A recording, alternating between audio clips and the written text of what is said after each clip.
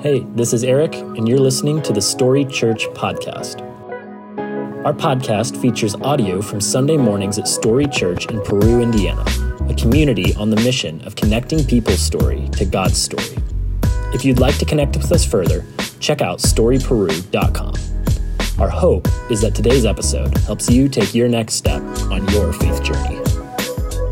Hey, we are wrapping up this series today called Finding Freedom. It's been fun these past few weeks as we've talked about it. We kicked it off on the 4th of July, but like Daryl said, it is not about America or patriotism or camo pants or anything like that, but rather we're taking a look over these weeks about what it looks like for us to experience freedom in our faith, that actually freedom is meant to be an essential component of what it looks like for us to live out faith in Jesus. And so we've kind of talked about that, and we're at the last week today, so in case you're like just joining us or you've slept since then or whatever, I'm going to give you a quick recap of where we've been before we jump into where we're going today. But on week one and every week since, we've started with the same common ground, which is these two things that are true of all of us. We all believe freedom is good, and we all really want it.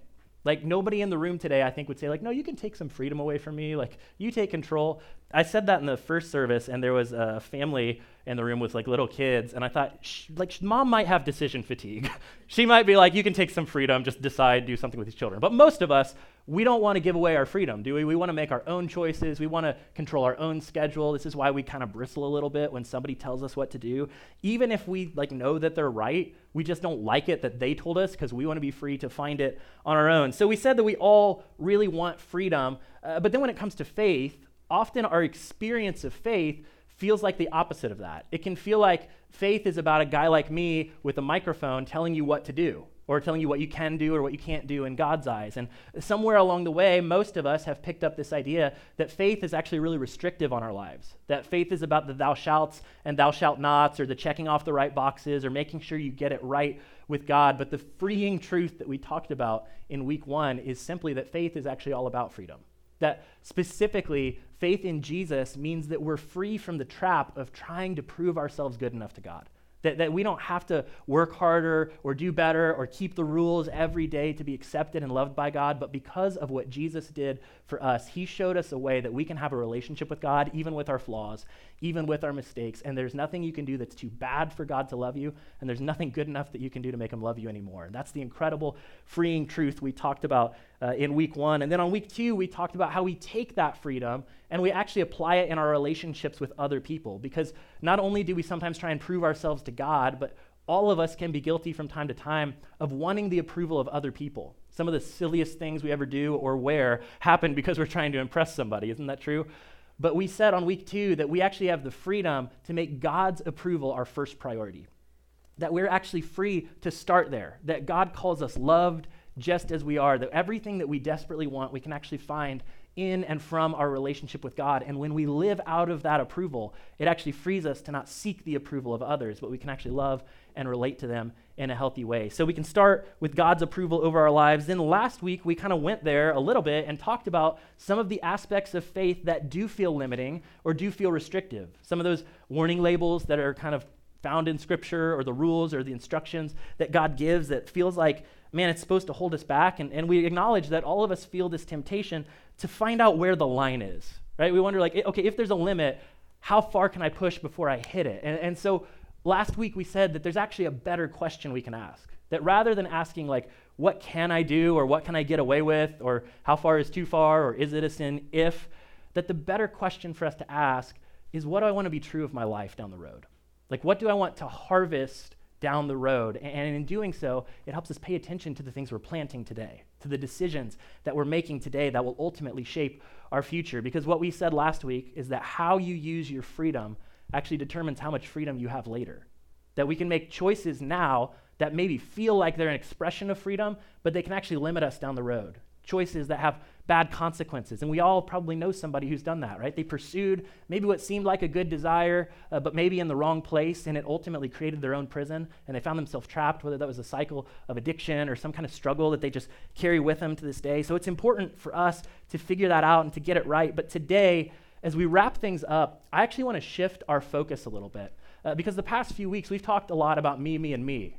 Right? We talked about how my freedom, as it relates to God, is that I can be free to receive his approval. That week 2, we can be free from the approval of others, but it's still kind of about me rather than others, right? And then last week we talked about how you can be free to make choices that are good for your future.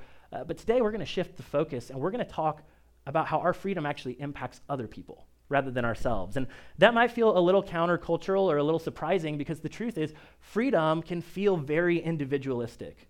It's just like baked into our culture, this idea of us being self-made people and experiencing and loving our freedom. It even sneaks into the way that we talk about freedom. We talk about my freedom, right? My rights, my choices, the things that I want to do. We even say phrases that like freedom isn't free or that we need to defend our freedoms. And while there's nothing inherently wrong with those phrases, in fact, there's a lot of truth to some of those phrases, if we're not careful, we can slip into this like every man for himself or every woman for herself reality about freedom. In other words, there's something that everybody wants, freedom, and it's in high demand. That's the everybody wants it part. Like everybody wants it, and when we're in a situation like that, typically nobody plays nice, right? When there's something that everybody wants and it doesn't seem like there's enough to go around, typically we don't play nice with one another, and we do what we have to do to get what we want. And I would be willing to bet you've had an experience like this at some point along the way. If you've ever gone shopping at Christmas time, right? What is in high demand that everybody wants when they're pulling into the mall at Christmas time? Parking spots, right? So you're pulling in, especially if you're like me and you wait till Christmas Eve and go, oh no, and then you drive to the mall, there's probably one spot and 5 cars, and you do what you need to do to get that spot, don't you? Right? It's every person for themselves in that situation, and you might cut off grandma or show them the Hawaiian good luck sign or whatever it may be as you get in to your spot.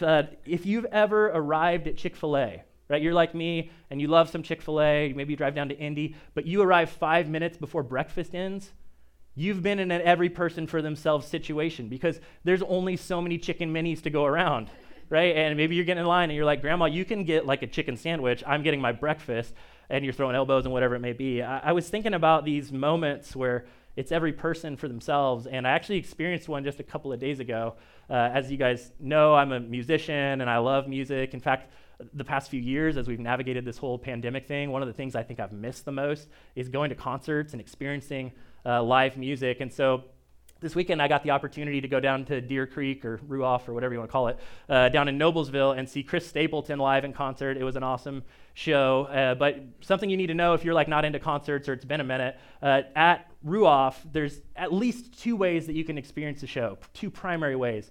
You can pay a little more, and you can have a nice little fold-out seat, and you don't have to get there early. Like you arrive basically at showtime or whenever you want to. Your seat is reserved for you, and you can sit and you can enjoy the show. That's a great way to do things.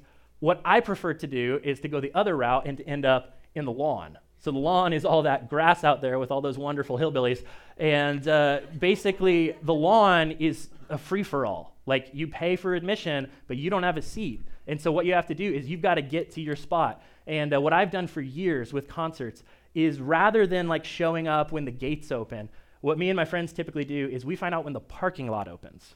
Okay, and so we show up as soon as we can park a car, and we get there and we get out and we get in line and we wait, often for hours, until they open the gate and let you get in to get your spot. And I do have a like designated spot that I try and get. I don't know if you can see that pillar there that says F. There's another one that says G. That's the spot, okay, that we try and get. It's like front of the row, right there. But I had this experience this past week where I was a little fired up because it's every man for himself out there. And we were in line. I was already a little grumpy because back in my day, you could get up to the gate right before they open them, like right at the gate, but security, COVID, all that important stuff, like they've pushed us back a little farther, so I was kind of mad about that because that's not how it was when I was in high school.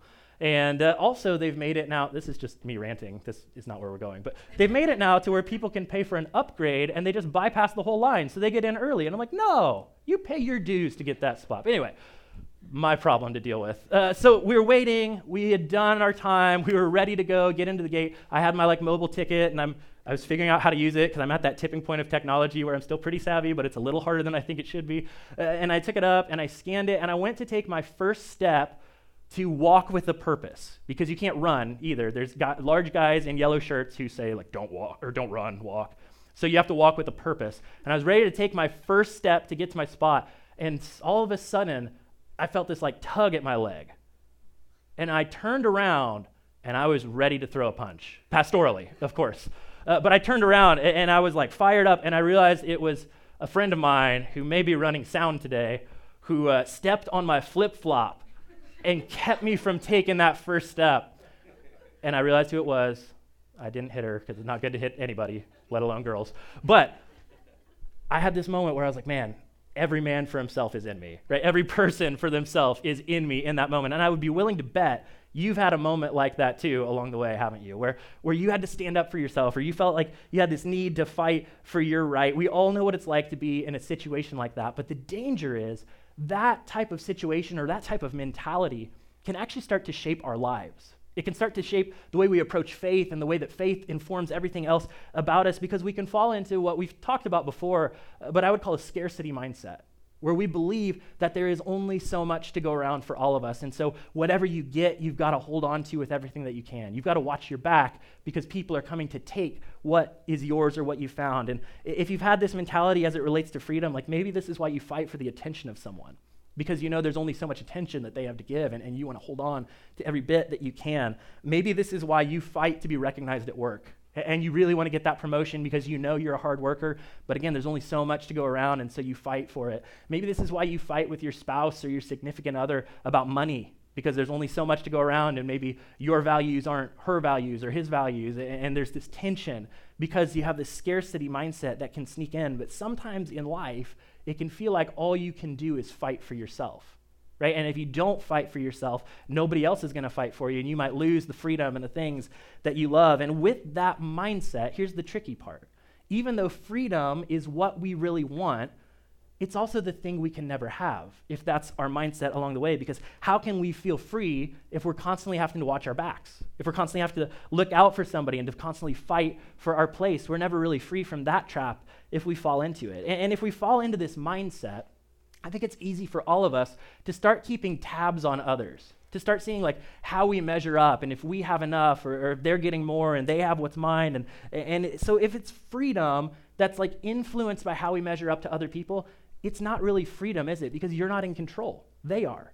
If they have more than you, there's a problem. There's a tension along the way. And so it feels more like a trap or more like control. What I want to do today is the same thing that we've done the past few weeks.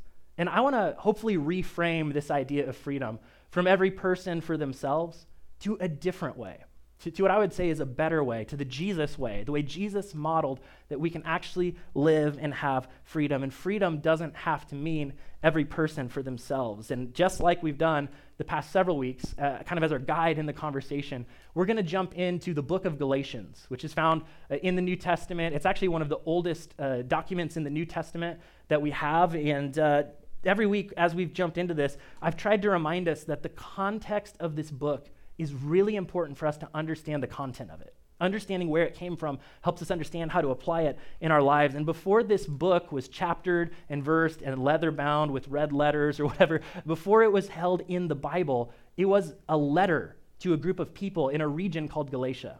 Before it was the book of Galatians in the Bible, it was an actual letter to actual people at an actual time. And it's really important as you read through Scripture to remember that we're kind of eavesdropping in a conversation that was happening with real people in a specific context, scattered all throughout the ancient world. And as we read these letters, we have to remember that like we're observers to whatever they were struggling through, whatever they were navigating through. And it certainly applies to us and it can help shape our faith, but knowing what they were facing helps us navigate what we do as well. And so in Galatia, Paul helped start the church there. It was this region, there was a diverse group of people who lived there, and what he started doing was teaching this message that Jesus showed up to show everybody what God was like. His message was that because God is loving and good and forgiving and desires to be close to us, essentially Paul was saying there was no reason for these Jesus followers or these people who are trying to figure it out, there was no reason for them to follow a specific, strict Jewish law anymore to prove anything to God.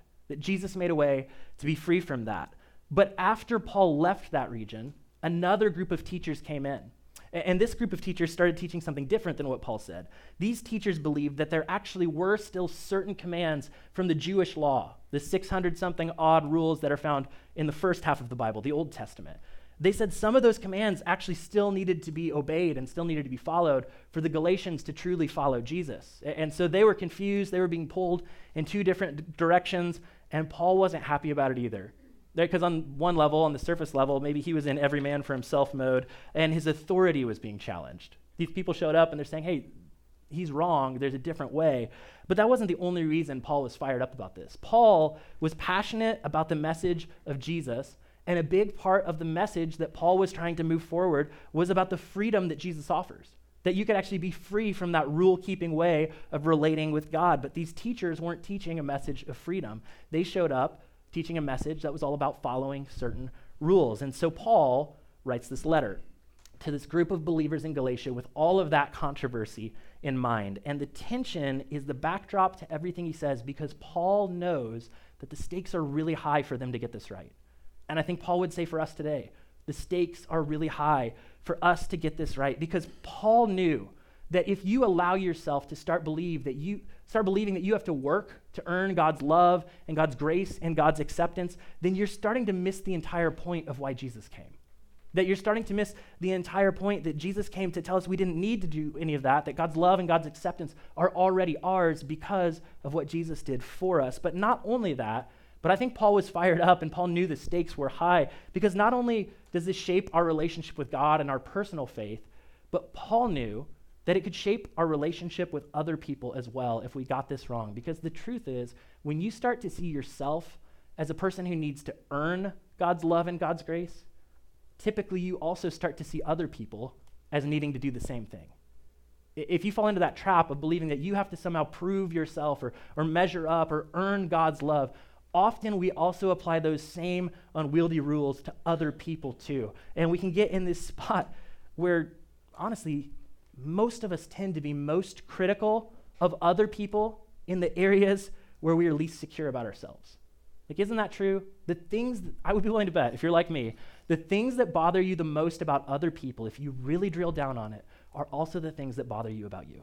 They're also the things that you struggle with and aren't super okay with you. And so, honestly, that's okay maybe on an everyday basis as we just kind of struggle to be humans and relate with one another, but this can lead to really dangerous, really bad things that, as a church leader, I'm well aware of it, because sometimes in the church, guys with microphones like me are really loud and really proud, and we'll really lay out the rules about certain things. I mean, in our culture, the topic of sexual immorality is always a really hot and heavy one for church leaders to say this is right and this is wrong. But haven't we seen in recent days that sometimes the leaders who are the loudest about their opinions on these matters are also the ones who are struggling the most, are the ones who lack integrity the most in these areas? Isn't it often true that the people who can be the most legalistic are also the ones who are the most self-critical, are the ones who are struggling to receive the acceptance of God in the first place? So this tendency is dangerous. And here's what Paul says to the church in Galatia, and I think to the church today, about how we can navigate this tendency for all of us. He says, "For you have been called to live in freedom, my brothers and sisters. But don't use your freedom to satisfy your sinful nature. Instead, use your freedom to serve one another in love." So there's his message again, right? Paul's saying, hey, you are meant to live in freedom. That's why Jesus came. That's what he's offering to you. But he acknowledges that there's this temptation for all of us to actually use that freedom in a selfish way, in a sinful way, in a me-first kind of a way. And he says that that's not the way of Jesus at all. And I think the thing that Paul is trying to highlight for these people and for us today, the thing that we need to be aware of, is that how you use your freedom actually affects other people.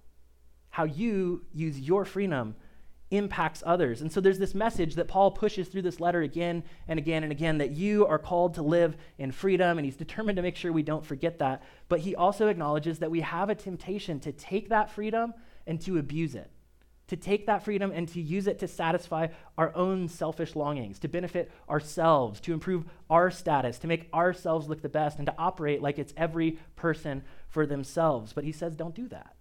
Don't use your freedom to satisfy your sinful nature, but there's an alternative that he offers, and it's this. It's to use your freedom to serve one another in love. And Paul took this so seriously that he actually goes on and he makes a radical statement that honestly you may have heard before, but we kind of gloss past it.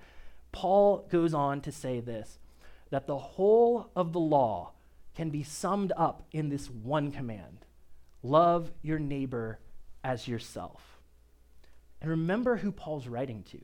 He's writing to these very confused early Christians trying to figure out, like, what do we do with the Jewish law?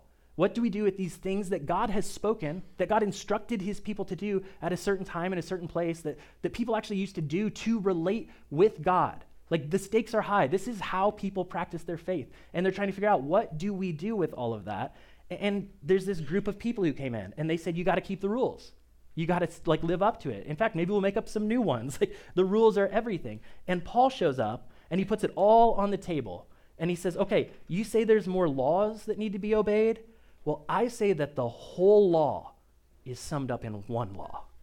The whole law is summed up in one command, and that command is loving each other.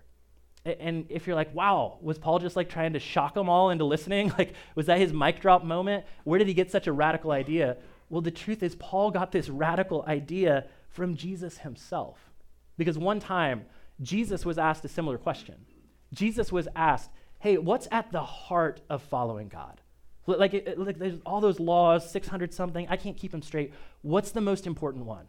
What does God want from people who try to follow him? And Jesus replies, and he says this: love the Lord your God with all of your heart and with all of your soul and with all of your mind. This is the first and the greatest commandment. And the second is like it. In other words, it's equal. They're all one in the same. To also love your neighbor as yourself. And this next line that Jesus says, and again, we kind of gloss over it. It's like the footnote to what he says, because we're like, yeah, love God, love people. I get that part. But that last line Jesus says is such a radical statement. In this moment, Jesus was changing for everyone what it looked like to relate to God, because he says all of the law and the prophets hang on these two commandments. This might feel a little technical and Bible nerdy, but I really want you to get this today. What Jesus is doing in that moment is crazy, because what he calls the law and the prophets, we would call the Old Testament, like that real thick first half of your Bible. That's the law, like Deuteronomy and all that stuff that we struggle to read sometimes because it's weird laws about weird things. And then the prophets, like the accounts of different prophets' lives in the story of the people of God or the people of Israel. He's referring to the Old Testament and the Old Covenant, this very sacred way that people for generations related to God. And what he says is hey, all of that hangs on these two equal ideas, that you should love God and you should love your neighbor. And I want to show you what that looks like visually, just to really drive it home. This is what Jesus is saying. He's saying all of the law and all of the prophets hangs on these two principles. All of the rule keeping we try and fall into, right? Pick your favorite verse from the list. All of those standards that we try and beat other people over the head with, all of it actually hangs from the love God and love your neighbor reality. And so, in other words, he's saying all of that, right? Genesis through Malachi, it's commentary to the one command of loving God and loving your neighbor as yourself. That's a radically new idea that Jesus introduced, that all of it could be summed up to this one thing. And Paul goes on in his letter, and he makes another radical statement, teasing out this thing that Jesus taught. And here's what he says. He says, for in Christ Jesus, neither circumcision nor uncircumcision have any value. Not the men sit back in their seat a little bit, right? We're not really talking about that, because when he says circumcision or uncircumcision, he's saying following Jewish laws or not following Jewish laws, right? Following the law or not following the law. He says in Christ Jesus, none of that has any value. And he makes this radical statement that we gloss over, that the only thing that counts is faith expressing itself through love. I mean, really? The only thing that counts is faith expressing itself through love? I think if there's a concept that Jesus followers need to grab onto in 2022, it's that the only thing that counts is faith expressing itself through love, meaning it's not every person for themselves. Right? Meaning that you don't have to compete to be better than others, but rather, as Paul said, you should use your freedom to serve one another, because the only thing at the end of the day that counts in your life and in your faith is faith expressing itself through love. And look, he knows that we probably need to get a picture of what it looks like when it's wrong to really understand it. So Paul goes on in his letter, and he says this. He says, but if you're always biting and devouring one another, watch out. Beware of destroying one another. And in our world today, do you see any biting and devouring going on? I mean, let's be honest. In our churches today, do you see any biting and devouring going on? It's everywhere. It's in the water, and I think all of us are guilty of falling into it. All of us can get pulled into this. What Paul is saying is there's more on the line than your freedom. There's more on the line than just you and your faith, but the well-being of other people is on the line when we don't use our freedom in a way that's good for them too. When we use our freedom to be selfish, other people don't get the things that they need. When we use our freedom to say whatever we want, we hurt other people along the way. We begin to live in a way where it's every person for themselves, and Paul is saying that's dangerous, right? When you start biting and devouring one another, here's the thing about freedom. You can use it however you want. The choice is yours. That's what makes it freedom, right? You can decide what you do, and so you can use it to love people, or you can use it to hurt people. And Paul's telling us that, like, our standing before God, what God thinks about us, it's not at risk based on our behavior. That we don't have to fight and we don't have to struggle to get God's approval, but that doesn't mean that how we use our freedom doesn't have consequences. In other words, like, sure, you can be free to talk about others, about the things that bother you and annoy you and make you angry. If you have a Facebook account, you probably do, right? You can be free to judge the good or the bad behavior of other people. You can be free to tear other people down and to bring attention to the way that everybody else is getting it wrong and how could those people, and it's that group, not this group. Like, you're free to do that. You can be free to make fun of one another and to laugh at each other. Paul's saying that is all permissible, but there are consequences. It'll cost you, and ultimately, it will cost others. And eventually, it will do exactly what Paul says. It will destroy you, and it will destroy others along the way. Because this every person for themselves way of living causes you to tear others down to make yourself look better. Haven't we seen this happening all over the place? Ultimately, you hurt others, and you hurt your own ability to love others because you get stuck in that cycle of thinking you're better than, or that you don't struggle with, or that you have the right to. And again, you have the freedom, but that freedom has consequences, and your freedom is actually connected to their freedom too. My freedom is actually connected to their freedom too along the way. And what Paul is getting at for the church in Galatia, and I think what Paul's getting at for the church of today, is that real freedom is found in loving others. That's the spot where real freedom is found. And believe me when I tell you, like, you and I don't want to live in a world where nobody's looking out for other people. You and I don't actually want to live in the world where it's every person for themselves, even though we can all get sucked into it. We're called to use our freedom for something better. Or you could think of it in this way, that you're not just freed from something. In Jesus, you're actually freed for something too. Right? We talked about on week 1 that you're freed from the trap of seeking God's approval because God already gives it through what he did in Jesus. Like, you already have it. So you're freed from that. You're freed from the guilt and the shame of whatever you did that you feel is wrong and that you've struggled with, maybe that God even says is wrong. You're free from that, but it doesn't stop there. If you really want to follow Jesus, you're freed for something too. You're freed for the sake of others. You're free for others and for their goods, and you can live in the freedom that Jesus gave you and use that freedom to love others, putting an end to the everyone for themselves way of life. And friends, that's what we're called to do.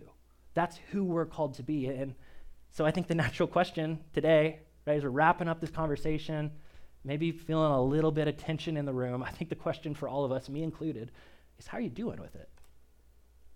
Like, really, how are you doing with this? Are you using your freedom to put others first? Or have you drifted into me first? Have you drifted into, like, I've got to hold on to what I've got? Instead of fending for yourself, are you fending for others? Or is it all about you? Like, have you drifted into this? I was thinking about just the reality of how Paul is describing what faith is meant to look like, and I was reminded of playing freeze tag. Anybody remember freeze tag right? It's a pretty simple game. Actually, sometimes on Fridays it's like my day off, but I watch Eden, my daughter, and sometimes I have to come in to like pick up something, or I left something, or whatever. And so there was one Friday this past year that we came in, and there were people out in the lobby, and Eden wanted to play freeze tag. She was like really into it, so we started trying to play it. Eden did not understand the rules of freeze tag at all, so like she kept tagging people and they would freeze, and she's like, "Why aren't you chasing me?" Like, because you're it and I'm frozen and you don't know how it works. But in case you need a reminder, in freeze tag, somebody is it, right? And if they tag you, you freeze, and the only way that you can unfreeze if somebody who is still free comes and tags you, right? The people who are free have the responsibility, have the job to try and free the frozen people. And here's the thing, if you play freeze tag, every person for themselves, guess what's gonna happen? You're gonna lose, because eventually it will catch you, right? Like you'll get frozen, and then they'll get frozen, and then they'll get frozen, and then they'll get frozen. So the only way to really have a chance in playing the game is if the people who are free use their freedom to help free others. You see where I'm going with this? That's what Paul's saying. He's saying that's kind of what faith is supposed to be like. And friends, there's people in this community who are not free. There's people like maybe in our church who aren't free. People who have gotten hung up on something or caught in a bad decision and they're feeling the consequences of it. Maybe people who don't understand what the grace and love of Jesus can actually feel like when a person lives it out. There are people here who are frozen, and those of us who are free are the ones who can free them. It's what we're called to do. Real freedom is found in loving others. And listen, I get it. This goes against our natural instinct, right? I'm the guy who about swung a punch when my flip-flop got stepped on. Like Paul says that's why this kind of living comes from God, not from us, because sometimes our natural impulses aren't the best, right? Because we're all broken and we're all messed up. So we need God to be the source of our approval, to be the one who gives us freedom from our broken selves, and then to live in that freedom in a way that actually leads to freedom for us and freedom for others. We can be free from the drive to be perfect if we understand that our freedom is for others, not for ourselves. We can be free from trying to win the approval of others, and we can be free from fighting to put ourselves first, because instead we can use our freedom for other people. And here's the thing. When Paul says that the only thing that counts is faith expressing itself through love, he doesn't say the only thing that counts is faith.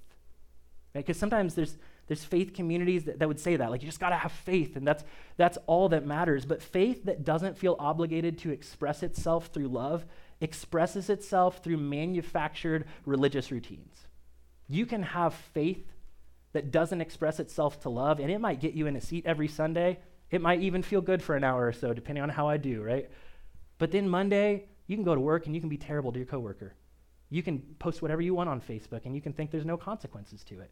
You can choose to use your freedom however you want, but it's not faith expressing itself through love. It's a faith that really doesn't mean anything at the end of the day. Faith that's disconnected from love is just legalism under a different name, right? It's just rule keeping where we have our eye to the sky and we're holding on to our vertical relationship with God, but we're not doing anything to allow it to shape our horizontal interactions with one another. And Paul and Jesus say that that's not what it's all about. That new covenant, this new relationship that Jesus introduced for all of us is about expressing itself, working itself out through love. Or another way to say that is that your faith in God is best authenticated and demonstrated by the way that you treat other people, the way that you actually love the you next to you. And so here's the thing. How are you doing with it? And if you're like me, and maybe you're like, I probably have some room to grow, right? I have dipped my toe in the cultural water of me first, and I could grow a little bit in that. Here's my challenge to you today. It's really simple, but it might cost you something. And it's simply this. Try it, right? What if this week you tried to put somebody in front of you? What if this week you tried to put the needs of somebody else above your own needs? You have nothing to prove to God. He's already accepted you. He's already approved of you. He's already given you everything that is his. He's offering it all to you. You have nothing to prove, so you don't have to look out for yourself in that way. It doesn't have to be me first, but rather we can look out for others, and that is what freedom really looks like, and that's where we really find it. So what if this week you let somebody else go first? What if this week that coworker, right, the one who drives you crazy, who's jockeying for that same position as you, what if you let him? Right? What if you let him get some attention, get some recognition? What'll it cost you? Maybe the attention that you don't need because you already have approval from your Heavenly Father, right? But what will it gain you? What could it do in your heart and in your faith to actually live out love in that way? What if you let somebody have what they need because you already have more than you need? Right? I mean, we all have so much more than we think, or most of us have so much more than we think. What if you let somebody else have what they need because you already have what you need? If it's still too foggy or too ambiguous, there's really good news because Paul wrote more than one letter. And all throughout the New Testament, Paul writes letters basically trying to help people understand what it looks like to live out this one commandment of loving God and loving other people. And all along the way, he instructs what Jesus instructed for us to love one another the way that Jesus loves us. And so if you go through Paul's letters and you just highlight everywhere that he says one another, like do this to one another, you would end up with a list that would look something like this. Something that says submit to one another, forgive one another, encourage one another, restore one another, accept one another, care for one another, bear with one another, and carry one another's burdens. And I think if you and I were able to sit across the table from the Apostle Paul and say, hey, like faith expressing itself through love, what does that really look like? I think he might show us this list. It's at least a good starting point. And if you're like, well, where did you get that? Like, where did you come up with this idea? All you have to do is tag on to each of those phrases, just as Christ has done for you. Right? Submit to one another just as Christ has done for you. Forgive one another as Christ has done for you. Encourage one another, and on you can go, because every single one of those things are the things that we have access to through God, thanks to what he did through Jesus. And here's the point. You were given freedom not so that you would get something from others, but to do something for them. And that something could look like one anothering one another, right? That's what love is meant to look like for the Jesus follower, and that's what freedom is meant to be used for. So faith, it's about freedom. You're free from having to get God's approval. You already have it in Jesus. You're free from living of the trap that's getting your approval from other people, because only God can satisfy those deepest desires in each of us. And you're free to make choices for your future that set you up to win along the way. But at the end of the day, it's a freedom that's meant to be used to free others. And just for a second, like once again, I want to invite you to imagine with me a world where people were maybe skeptical of what we believe, but they were envious of the way that we treated each other because we learned to one another, right? Like imagine a world where unbelievers, people who don't know what they think about Jesus and who feel like the resurrection's crazy and don't know what in the world we're doing here on a Sunday because we could be sleeping right now, right? Like people who are like, what are these Christians all about, would be the first to want to hire us or work for us, or have their daughters date us, right? Like to live next door to Christians because they saw how well we one anothered one another and how well we one anothered people who were nothing like us. Can you imagine that that's possible? Once upon a time it was. And that's the very thing that caused this movement and this mission of Jesus to spread like wildfire. The church in its earliest days was popular not because of their theology. People thought it was a cult. They thought it was crazy. But they saw the impact that they were making in the lives of their neighbors, the influence that they were having in the community as they cared for and as they loved for people that nobody else was willing to love, and it was irresistible to them. People couldn't stay away as they saw love in action, as they saw faith expressing itself through love. And in that context, people who didn't believe the right things suddenly found themselves in church, because it was irresistible to be around love like that, especially for children and for women and for vulnerable people. The church advocated for them in a remarkable way. And what was true then should be true today. What was true of them then should be true of us today. Paul's one another list should epitomize the life of every Jesus follower. And man, I believe it's possible still. I believe it's possible for us to be like that. Like when people outside of the church think about all of us sitting in these rows, Paul's list should be the thing that comes to their mind. one-anothering one another. We should be the best neighbors, the best employers, the best employees, the best partners, the best coaches, the best fill in the blank in the community, not because we're puffed up and we're arrogant, but because that's what love requires of us. And the only thing that matters is faith expressing itself through love. So what if we just did that? Right? What if we just one-anothered one another a little better? I mean, why wouldn't we? Because the only thing that's going to count as it relates to your freedom, as it relates to your faith, is that faith expressing itself tangibly through love for the people around you. So let me pray for you. God, this feels obvious when we talk about it like this, but it is so difficult. It's the power of how you love us and how you call us to love, because it is so simple and yet so demanding of our lives, and it is so countercultural to everything we see. And so God, for my friends in the room who think that they're free, but they're actually living in that bite and devour kind of way, God, I pray that they would stop it. I pray that you would set them free from it, that they wouldn't use their freedom for themselves, and they wouldn't believe that it's everyone for themselves in this world, but rather I pray that all of us would understand that you've given us freedom to free others. You've given us freedom for the benefit of other people. And God, for the rule keepers in the room, I get it. I mean, you gave us a lot of rules, and we're all trying to figure it out, but help us understand that it all hinges on loving you and letting our love for you be expressed in our love for other people.